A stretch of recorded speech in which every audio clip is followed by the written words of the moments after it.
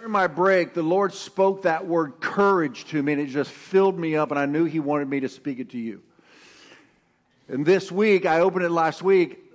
This week, I've heard sermons and devotionals on this same word. That tells me, over the almost 40 years of pastoring, that many times the Holy Spirit speaks a word to the church. When I hear the same word being spoke throughout the body of Christ, that gives me even greater confidence that the Lord is speaking a word to His church. Courage is necessary for life. You can't live life without courage. Anybody, what does fear do to you? Just start shouting out some adjectives here. Paralyzes you, huh? Destroy. Mobilize. Immobilize. What does fear do to you? Makes you hide, makes you weak. God wants a courageous church, not a fearful church. It takes courage to come out of COVID. Break depression, oppression, isolation. People losing their sense of who they are. The life that they had might be gone. It takes courage to rebuild, to re-enter life. It takes courage to start a new job, to start a new business. It takes courage to enter a new school. I went to 3 different high schools in 4 years. I'm the guy eating lunch by himself on the first day of school 3 times. It takes courage to step onto the field of play. It takes courage after you've been laid off to believe that you are going to get another job and be able to provide for your family again and step out. It takes courage to face your inner fears, abandonment issues, and rejection, owning up to your past sins and the damage it caused in people's lives and making amends. It takes courage to step out and obey God. Next week, the message is going to be courage to obey. Because when you obey God, miracles happen. But no matter what area you need courage in, what did we learn last week in our opening message, which is going to be the same theme throughout every story we read and every sermon I preach? Where does our courage come from? Say, my courage comes from knowing God is with me. Say it. God is with me. Come on, say it again. God is with me. Dad, mom, father, mother, friend. God is with you. Whether you're in prison or a palace, God is with you. When you're on a mountain peak or you're in a valley, God is with you. When you've sinned, God is with you. When you haven't sinned, God is with you. The psalmist said this in Psalm 139, where can I get away from your presence? If I go to the farthest parts of the sea, there you are. In the darkness, there you are. In the light, there you are. You know me. You formed me in my mother's womb before I was even here. You knew me. God has always been with you. God is with you everywhere you go. You know why? Because He knows you need Him. This is why the enemy sows this lie that when you've blown it, God departs from you. No, when you blow it, God comes closer to you. I need a bigger amen on that one. Come on.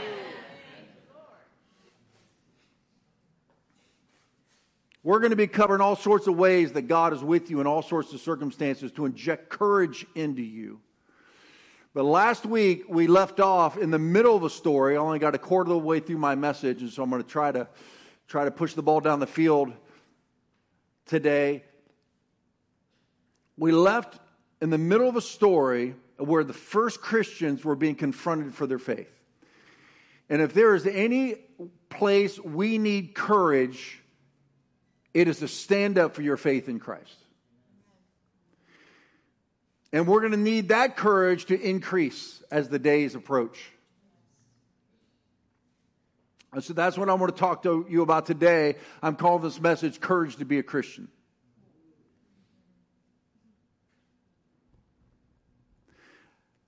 So let's look at the first believers, the ones that started this, the ones that went before us 2,000 years ago. You know the Bible says they're in heaven watching us right now? Every generation of believers passes the baton to the next generation. The baton is in your hand. In your hand is a baton. It's the call of God. Our identity is the church. We are the army of God in the earth.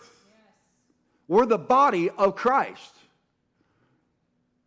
We are the church that Jesus says the gates of hell cannot stand up against my marching army.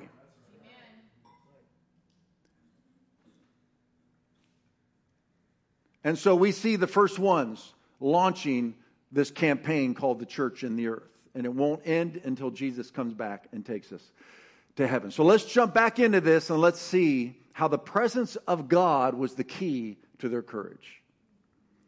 And so while Peter and John were speaking to the people, they were confronted by the priests. You ever been confronted for your faith by a family member, by a friend, by a classmate, by a work associate?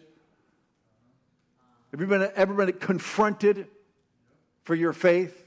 Have you ever been the only one in a group that is a Christian?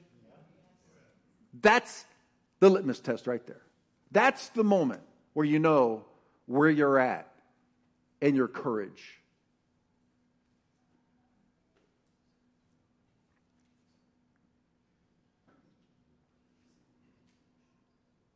While Peter and John were speaking to the people, they were confronted by the priests, the captain of the temple guard, and some of the Sadducees. We've got 3 different categories of people now coming down on them. These leaders were very disturbed that Peter and John were teaching the people that through, everybody say his name, Jesus, there is a resurrection of the dead. They arrested them, so now they're in jail. This is happening in different countries right now where pastors are in jail for simply reading the Bible from the pulpit. Just reading the Bible in jail. They arrested them, and since it was already evening, they put them in jail until the morning. But many of the people who heard the message believed it. Praise the Lord. So the number of men who believe now totaled 5,000. So there were 3,000 on the first sermon. Now we have 5,000 by the end of the week. It's a revival. It's the birth of the church. It was the beginning. It's where we all came from. That's why we're here. The next day, the council of all the elders and the teachers, the religious law, met in Jerusalem. Annas the high priest was there, along with Caiaphas, John, Alexander, and all the relatives of the high priest. They brought in the 2 disciples. So it was 2 against who knows how many, but all the power brokers are there. And these 2 young men that are the first Christians of the church are standing in front of those who hold the key to their very lives. Their livelihood, their reputation, maybe their very life. Now, these are the same people who just crucified Jesus. So these 2 disciples saw what they did to Jesus, and now here they stand before the same people. A little intimidating, huh? Well, let's see what happens. And mind you, one of the people standing here, Peter, is the very same person who caved the last time he was confronted for his faith. Do you remember that? Oh, Jesus, I'll go with you all the way to death. I'll never forsake you. And when Jesus' darkest hour came and they were beating Jesus and ready to torture him and crucify him, they turned to Peter, and Peter said, I don't even know the guy. Right? But do you know what I love about Jesus so much? Oh, after Jesus died and rose from the dead, he found Peter. And you know what you and I would have done, because we're not Jesus. Come on. What was the first thing we would have, what's the look on your face when you would see Peter? Yeah, Jerry's got it. Right? Seriously? In my darkest hour, after all I've done for you? That's what we would do. What does our Jesus do, though? Cooks some breakfast. Sign of friendship in the Middle East. Cooks some breakfast. You know, Peter's doing the tuck head, right? That's what shame will do. It'll make you do the tuck head. And all Jesus asked him was, what? Do you love me, Peter? Yes, of course. All right, let's go. But what about what? Jesus not even paying attention to it. Let's just go. Come on, let's go. We're all he has to work with. I mean, what else is he going to do, right? I mean, come on.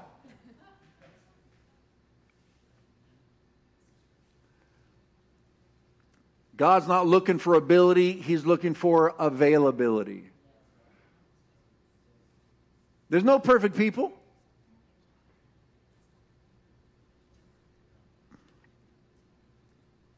They brought the two disciples in and demanded, by what power and in whose name have you done this? Not ours. Then Peter, say the phrase out loud. Come on.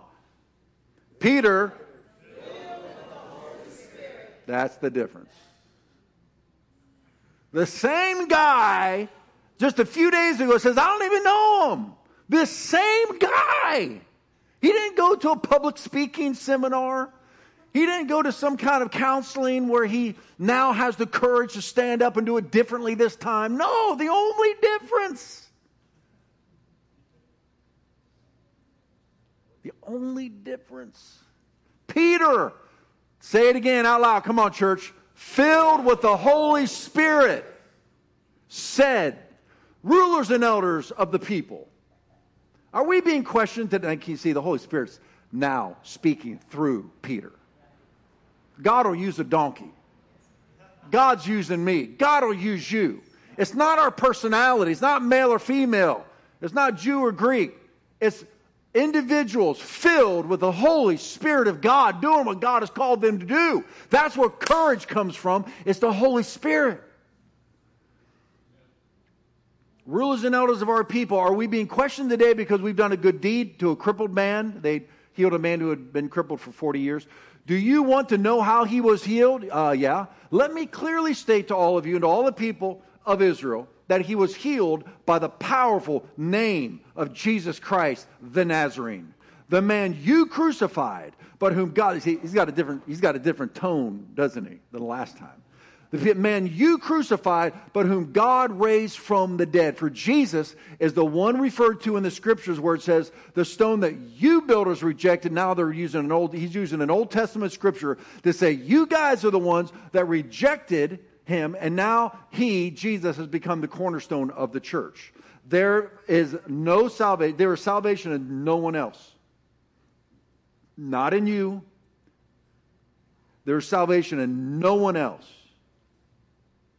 God has given no other name under heaven by which we must be saved. Mic drop. Burn the ships. No compromise. And not much diplomacy. When the Holy Spirit comes upon you, in the moment, you are bold as a lion.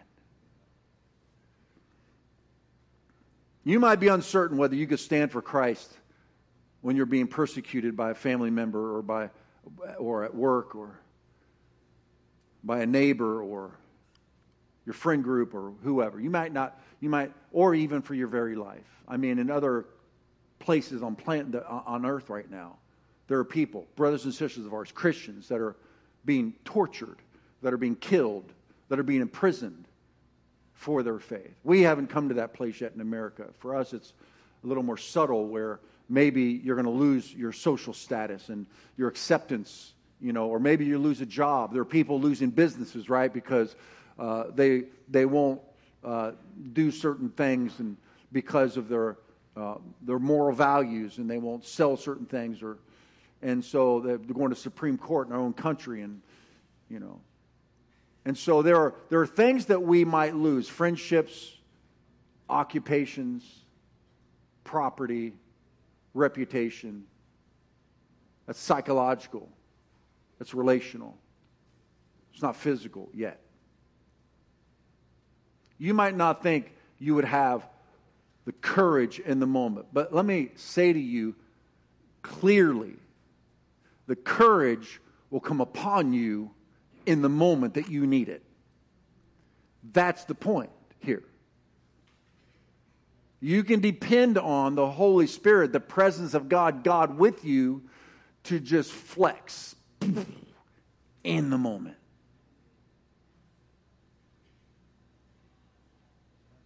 because it's not our strength, it's His. Amen? I love this next scripture I'm about to quote. 1 Peter 4:14. If you are reproached for the name of Christ, blessed are you. Why does that make me blessed? Well, one, Jesus said in the book of Matthew that when you're persecuted for my name, you're blessed because your reward in heaven just increased. Every time you get persecuted for Christ and you stand up for Him, ka-ching, ka-ching, ka-ching in heaven. I don't know what that actually means, but I do know it's good. All right? Your rewards in heaven increase every time you're persecuted for Christ and you stand up for Him.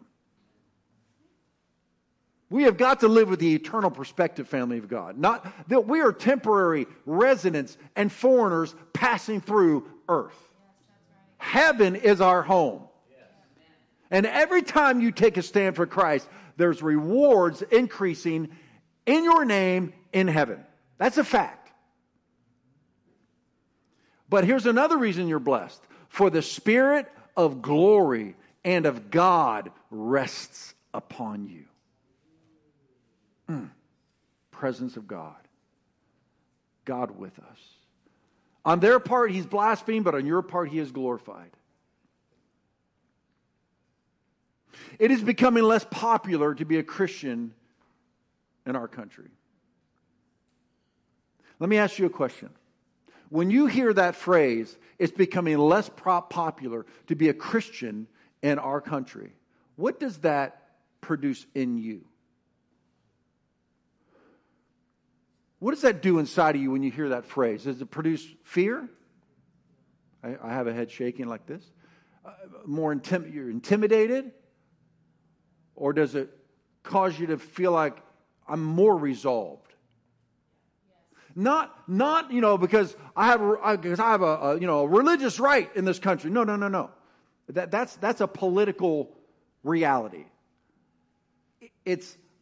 I am devoted to Him. And you can never take that from me. You see, that's different. He died for me. I will die for Him.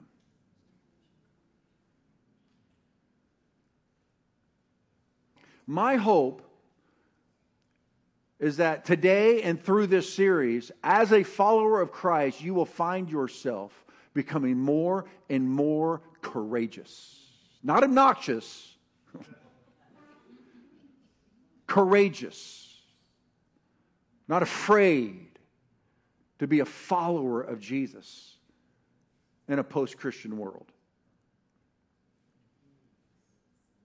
And remember, God will be with you in the very moment you need Him. Look what Jesus said about this. Matthew 10 says, look, I'm sending you out as sheep among wolves. Jesus said it. So be shrewd as snakes. Don't be, be smart. But gentle and harmless as doves. But beware, for you will be handed over to the courts and will be flogged with whips in the synagogues. That's exactly what was happening to these guys. You will stand trial before governors and kings before you are because you're my followers. But this will be your opportunity to run and hide.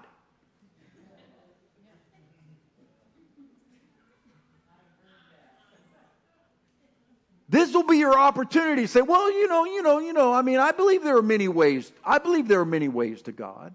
This will be your opportunity to water down the gospel so it's not offensive. No, what did Jesus say?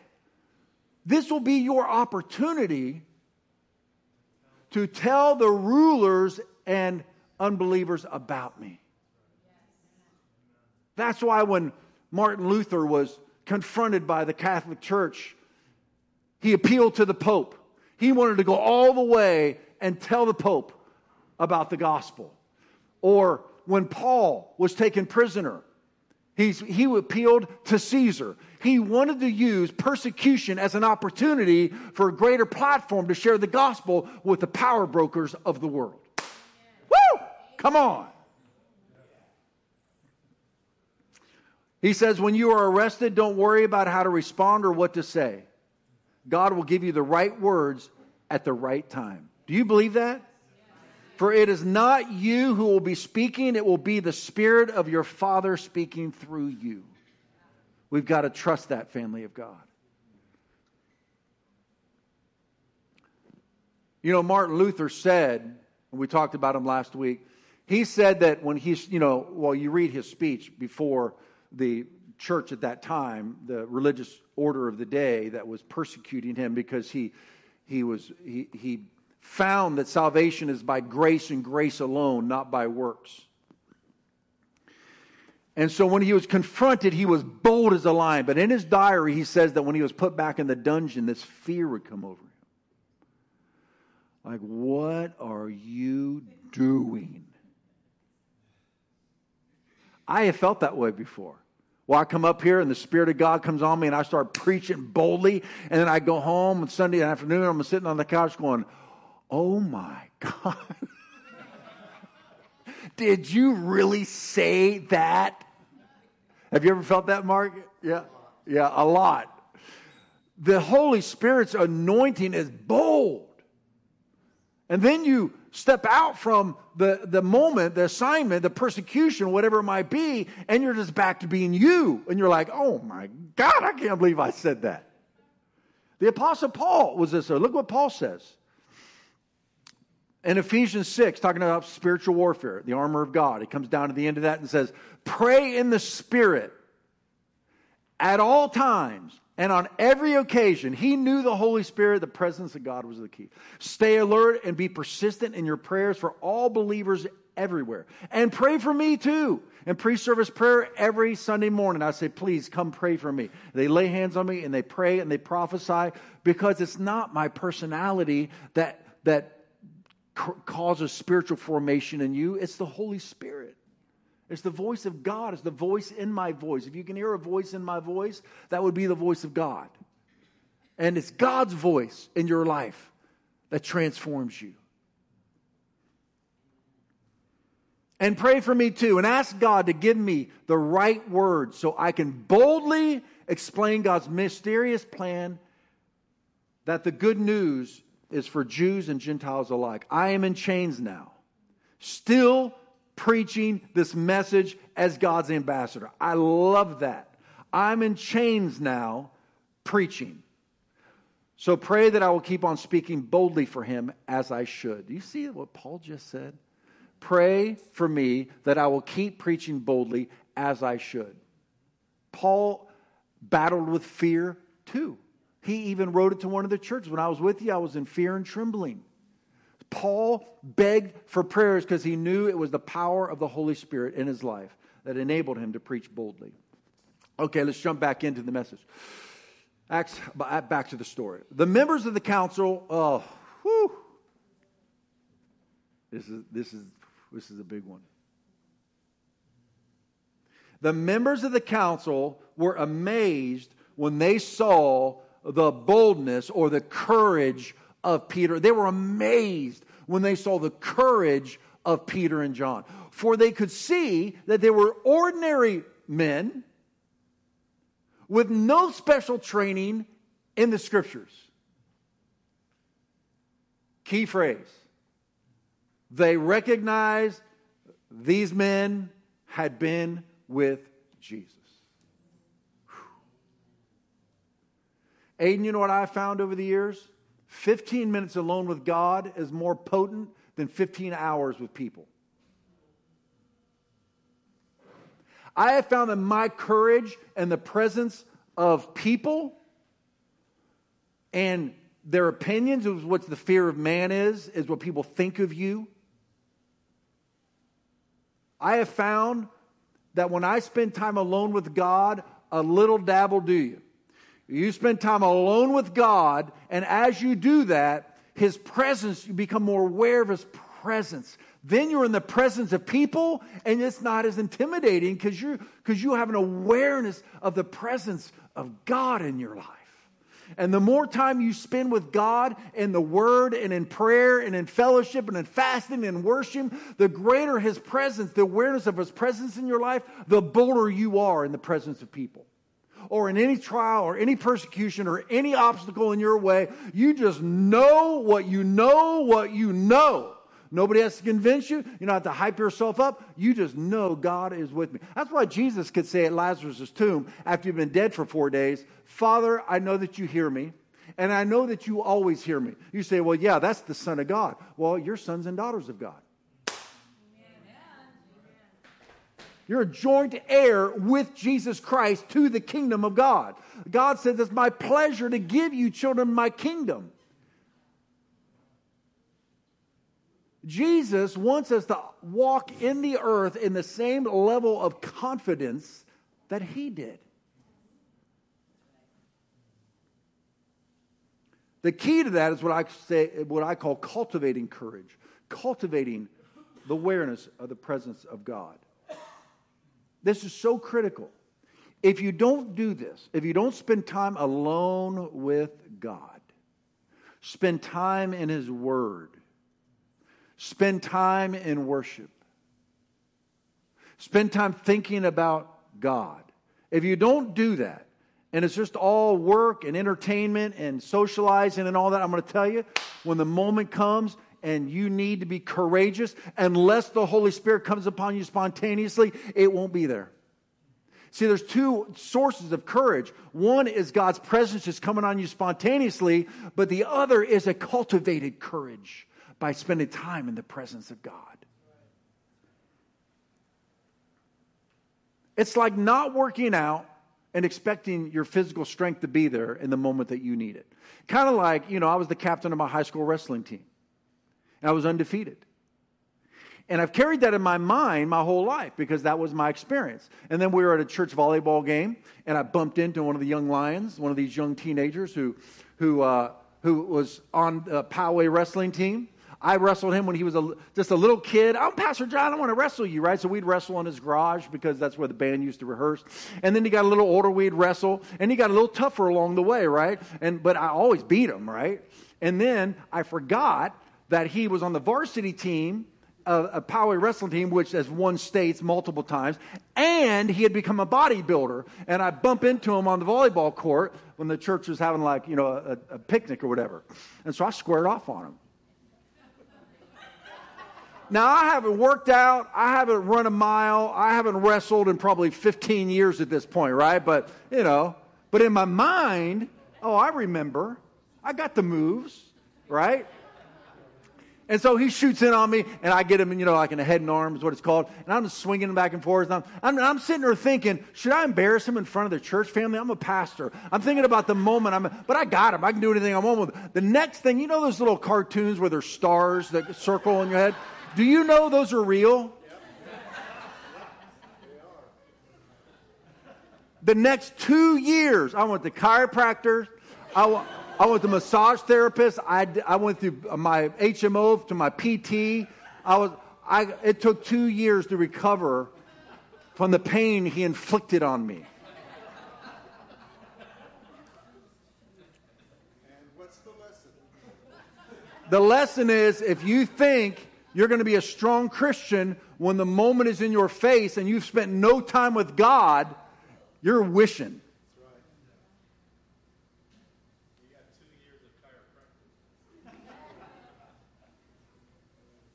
There's a guy in the Bible you might just glance over, Obadiah. Oh my goodness. I love this little snippet in 1 Kings chapter 18, I believe, where God says He's going to cause it to rain on the earth after it hasn't rained for 3 years.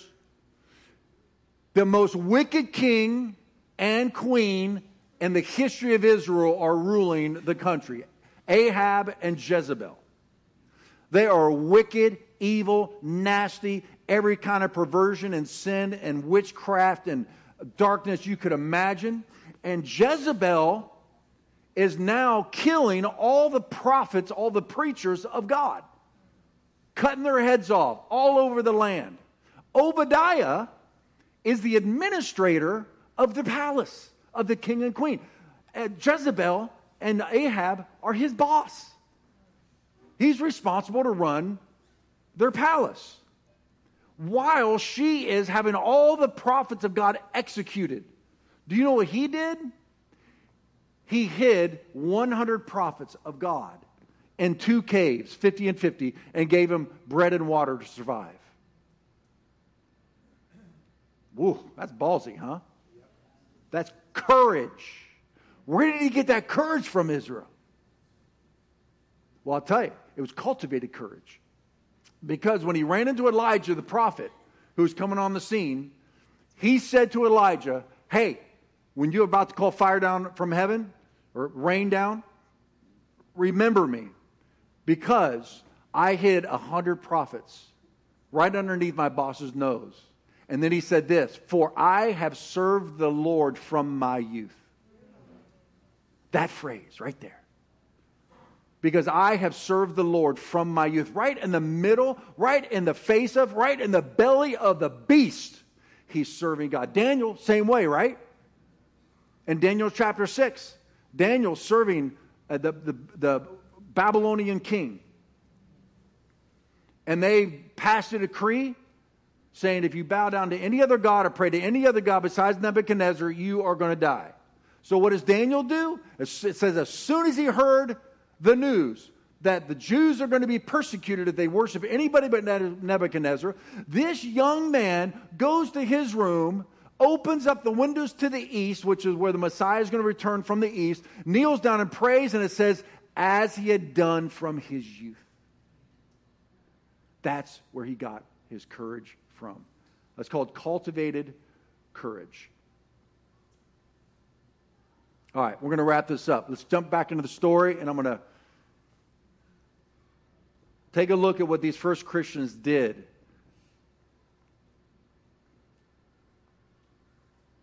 Which enabled them to be courageous through the first century until they passed the baton to the next generation.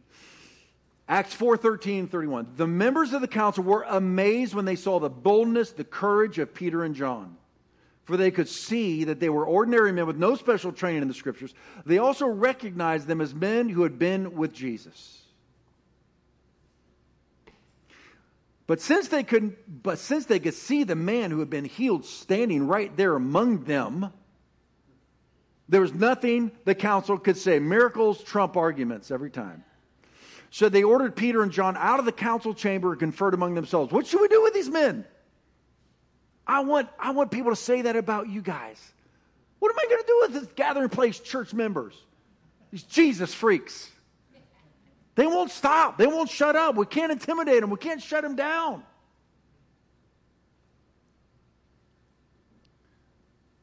What should we do? We can't deny that they performed a miraculous sign, and everybody in Jerusalem knows about it. They thought their problem was solved when they had killed Jesus. It's like, oh my gosh, I thought we had shut this thing down. Now it's worse than ever. There's more of them. That's where the word Christian came from, by the way. Do you know that? Little Christ, Christian, I-A-N at the end. These people are behaving just like Jesus. That's where the word Christian came from. It was derogatory. It wasn't a compliment, by the way. But to keep them from spreading their propaganda any further, we must warn them not to speak to anyone in Jesus' name again. One of our church members, Mary, on her way down to pre-service prayer, she was in her car and she said that the song, Speak the Name of Jesus, came on in her car. And she says she was shouting at the top of her lungs, speak the name of Jesus. And then she walks in here and she was telling, I believe, Agatha, one of our other intercessors, who? Glenda, speak the name of Jesus. And then she walked in here and the band's in here singing that song. Speak the name of Jesus. You see, it's his name that brings heaven on earth. It's his name that heals the sick and saves the lost. It's his name they are trying to shut down and take out of our mouths. But you know who's behind that. Come on, who's behind it all? Satan. Come on. This is spiritual warfare. We're not fighting against people. We're fighting against the devil. He's trying to wipe the name of Jesus off the earth, which means he's got to take it out of the mouths of the church. Not going to happen.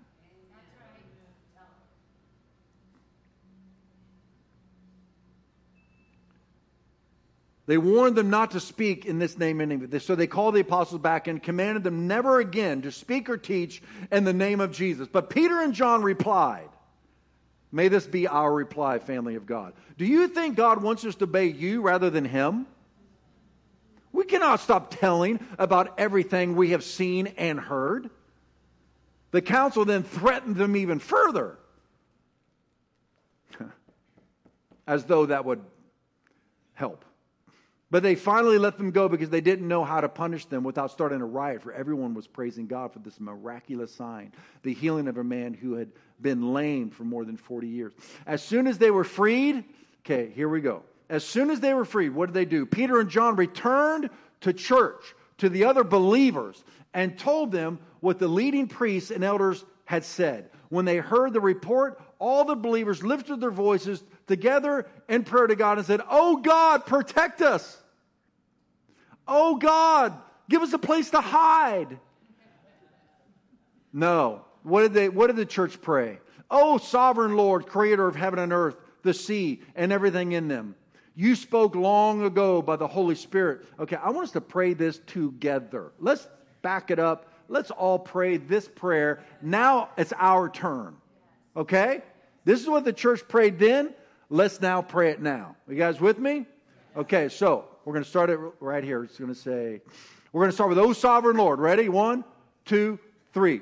"Oh sovereign Lord, creator of heaven and earth, the sea, and everything in them. You spoke long ago by the Holy Spirit through our ancestor David, your servant, saying, 'Why were the nations so angry? Why did they waste their time in futile plans? The kings of the earth,'" church, come on, it's still a prayer. "The kings of the earth prepared for battle. Their rulers gathered together against the Lord and his Messiah. In fact, this has happened here in this very city. For Herod Antipas, Pontius Pilate, the governor, the Gentiles, and the people of Israel are all united against Jesus, your holy servant, whom you anointed. But everything they did was determined beforehand according to your will." Come on, church. "And now, O Lord, hear their threats and give us your servant great boldness in preaching your word. Stretch out your hand with healing power. May miraculous signs and wonders be done through the name of your holy servant Jesus." Come on, church. That's our prayer now. That's our prayer now. And may we get the same results they did. After this prayer, the meeting place shook. I'm not so sure that Judy wants this building shaking right now, the owner of Lexus, but we'll repair it later. God, shake this place. "And they were filled with the Holy Spirit." There it is again. The infilling of the Holy Spirit is not a one-time account. It's over and over and over and over and over and over. My roommate said to me one time, "You pray so much, you make me, you make me feel unspiritual." I said, "Oh, no. You need to understand why I pray so much. It's not because I'm so holy. It's because I have a propensity to be so unholy."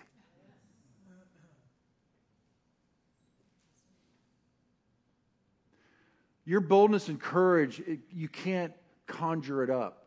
You can't just decide to be courageous in the face of persecution.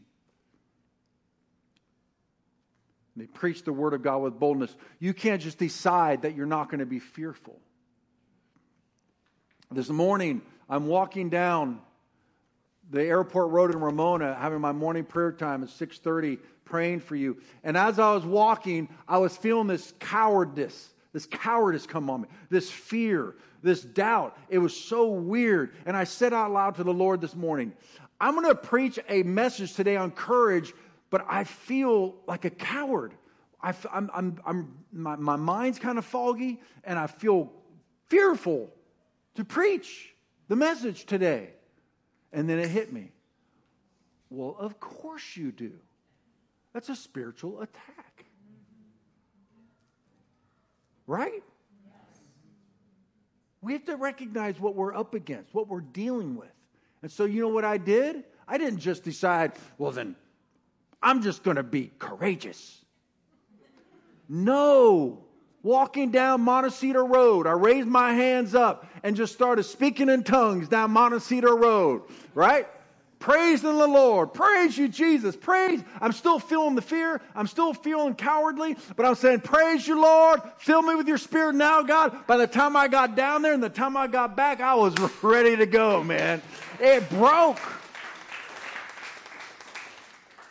We had a young man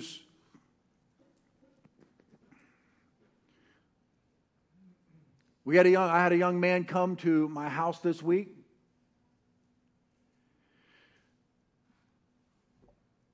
The night before, he was thinking about taking his life.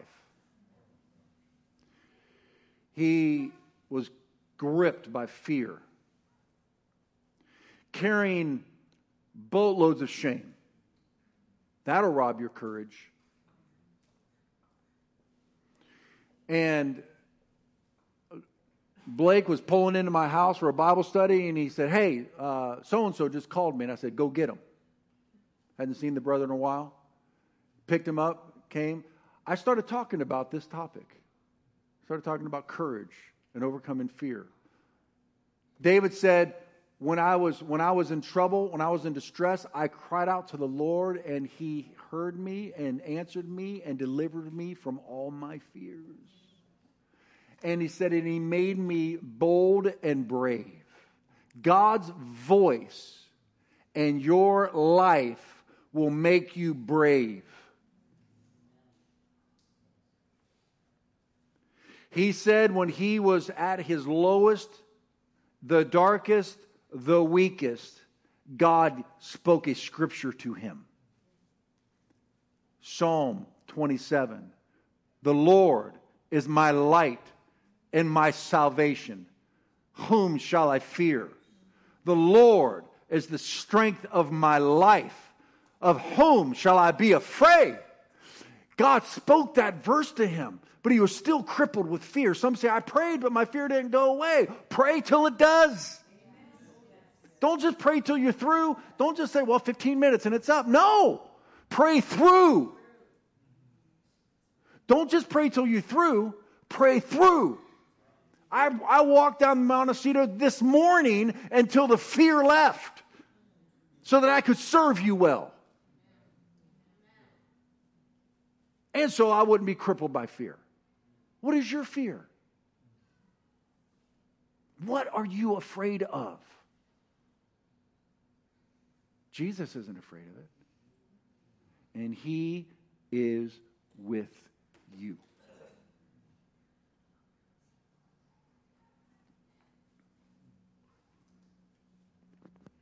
Let's all stand.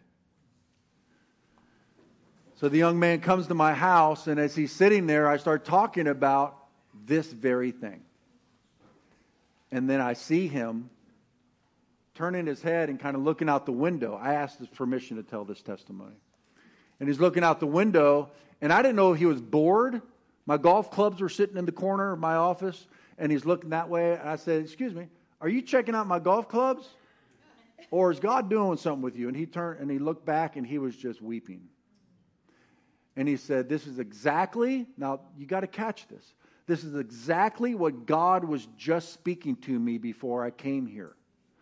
He's at the end of his rope. He cries out to God. That's the key. Cries out to God, cultivating courage. Cries out to God, and God speaks to him a word. He comes to my house. I speak the same word, not knowing I'm speaking the same word.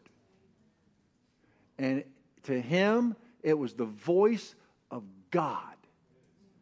We laid hands on him, and I'm telling you, something came up or out or off, and it left, and there was deliverance.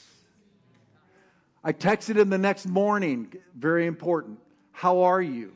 He said, I slept on my friend's floor last night. I have never slept that well in my entire life, he said.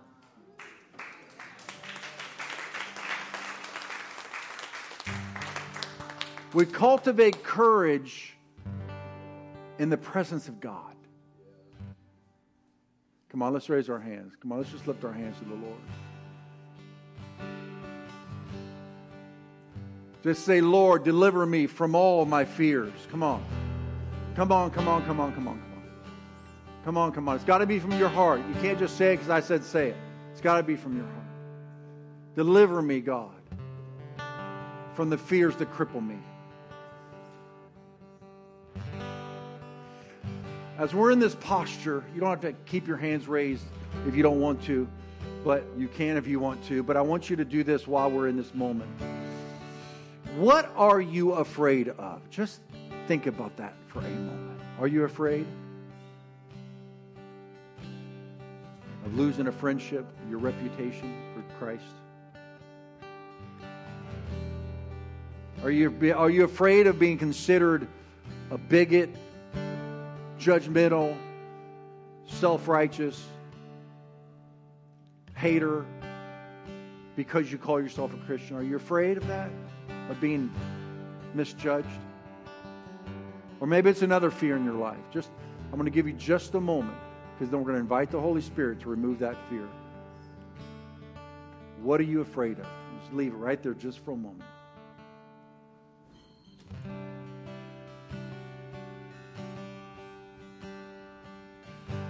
Ask yourself that question. You can even ask the Holy Spirit, Lord, what is my greatest fear? The Holy Spirit will bring it to your mind. It might be something you're not even thinking of.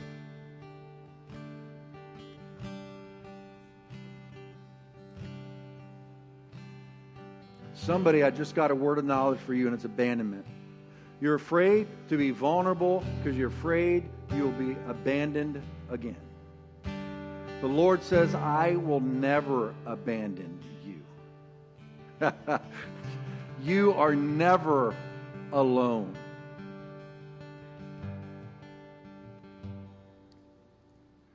I believe the Lord. I know who this person is. I'm not going to call you out, but I believe this is called a word of knowledge. The Holy Spirit just tells you something about somebody.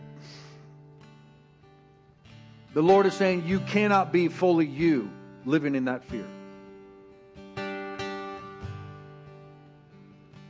And I want you to boldly be fully you.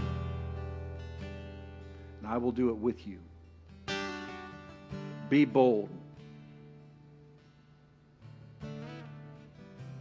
Now I want you to ask the Holy Spirit, what would He like to say to you about that fear? Just listen. A thought will come to your mind, something in your heart, a picture. Say, Holy Spirit, what would you like to say to me about this fear? And then just wait.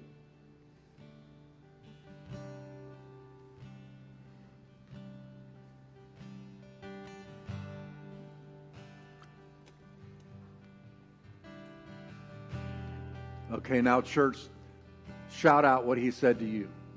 I know He's speaking. Somebody, what did He say? Let it go. Let it go. Yeah, you see, with a smile on his face, I know he heard from the Lord. See that? Somebody else. Go for it.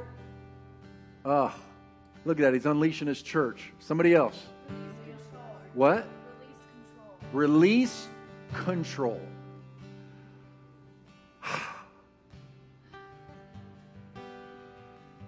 Somebody else. Break through it. Huh? You were not meant to be enough. I am enough. Oh, Mufasa. Woo! Oh, wow. He said, you're not the Savior, I am, so stop. Right? Okay, somebody else. Come on. The Lord speaks truth into our lives. He speaks courage into our fear, faith into our doubts. What did God say to you while we were listening to Him? Somebody else. I am for you. Trust me. For that you have me. Now, some of you might be thinking, oh, you guys are just making this stuff up. No, we're not. Nope. God speaks. God speaks. He speaks in many different ways. Lord, we welcome your presence into this place. We love your voice. We cultivate courage in your presence. Come on, let's lift our hands now. Let's worship Him. Let's worship Him. All my words fall short. I've got nothing new. How could I express all my gratitude? Let's sing gratitude. I could sing these songs, nope, as I often do. Every song must end, and you never do. So I throw up my hands and praise you again and again. 'Cause all that I have is a hallelujah, hallelujah. And I know it's not much, but I've nothing else fit for a king except for a heart singing hallelujah, hallelujah.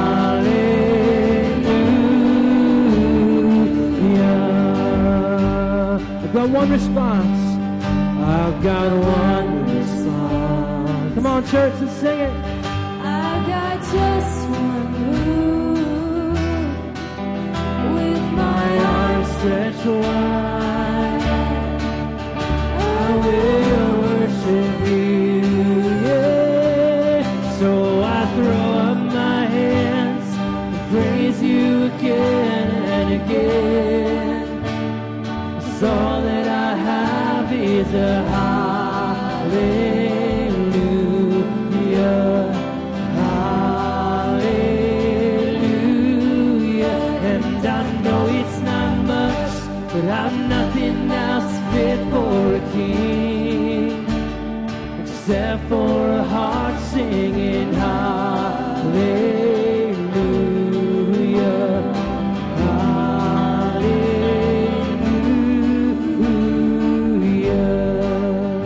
Okay, while we sing this chorus again, I'm going to invite anyone up that wants a fresh infilling of the Holy Spirit. Remember, it's not your boldness, it's His. It's not your human willpower, it's His Spirit power. So, maybe you need a fear broken. You need a breakthrough. It hasn't cracked yet, but it's going to.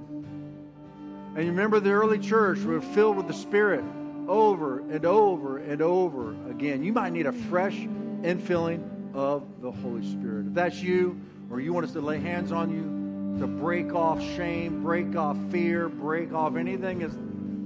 Somebody has a fear that that addiction will never be broken. Lie. Jesus could break it right now. Don't let fear stop you from coming up here for prayer. Don't let pride pin you to your seat. If you need help from God, come on up. And we're going to begin to lay hands and prophesy and let the Spirit of God flow in this place as we continue to worship. Come on, Mark. Oh, come on, my soul. Don't you get shy on me with your song. You got a lion inside of those lungs. Get up and praise the Lord. Praise your Lord. So come on, my soul. Don't you get shy on me, lift up your song. You got a lion inside of those lungs. Get up and praise the Lord. Here we go. Come on, my soul. Don't you get shy on me, lift up your song. You got a lion inside of those lungs. Get up and praise the Lord. Come on, my soul. Don't you get shy on me, lift up your song. You got a lion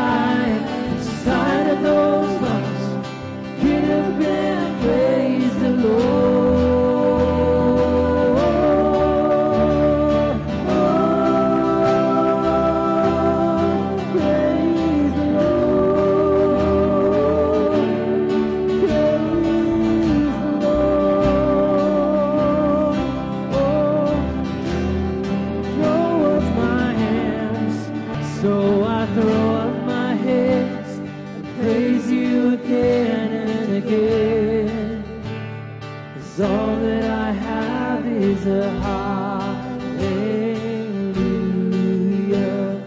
hallelujah. And I know it's not much, but I'm nothing else fit for a king, except for a heart singing hallelujah,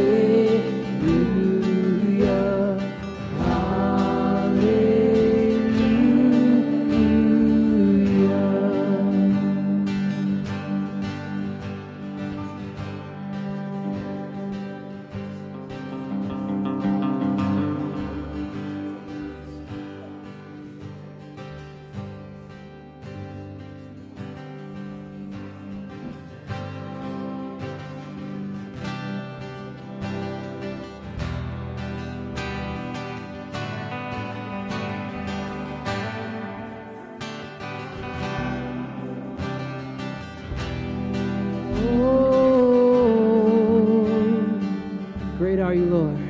You give life, you are love, you bring light to the darkness, you give hope, you restore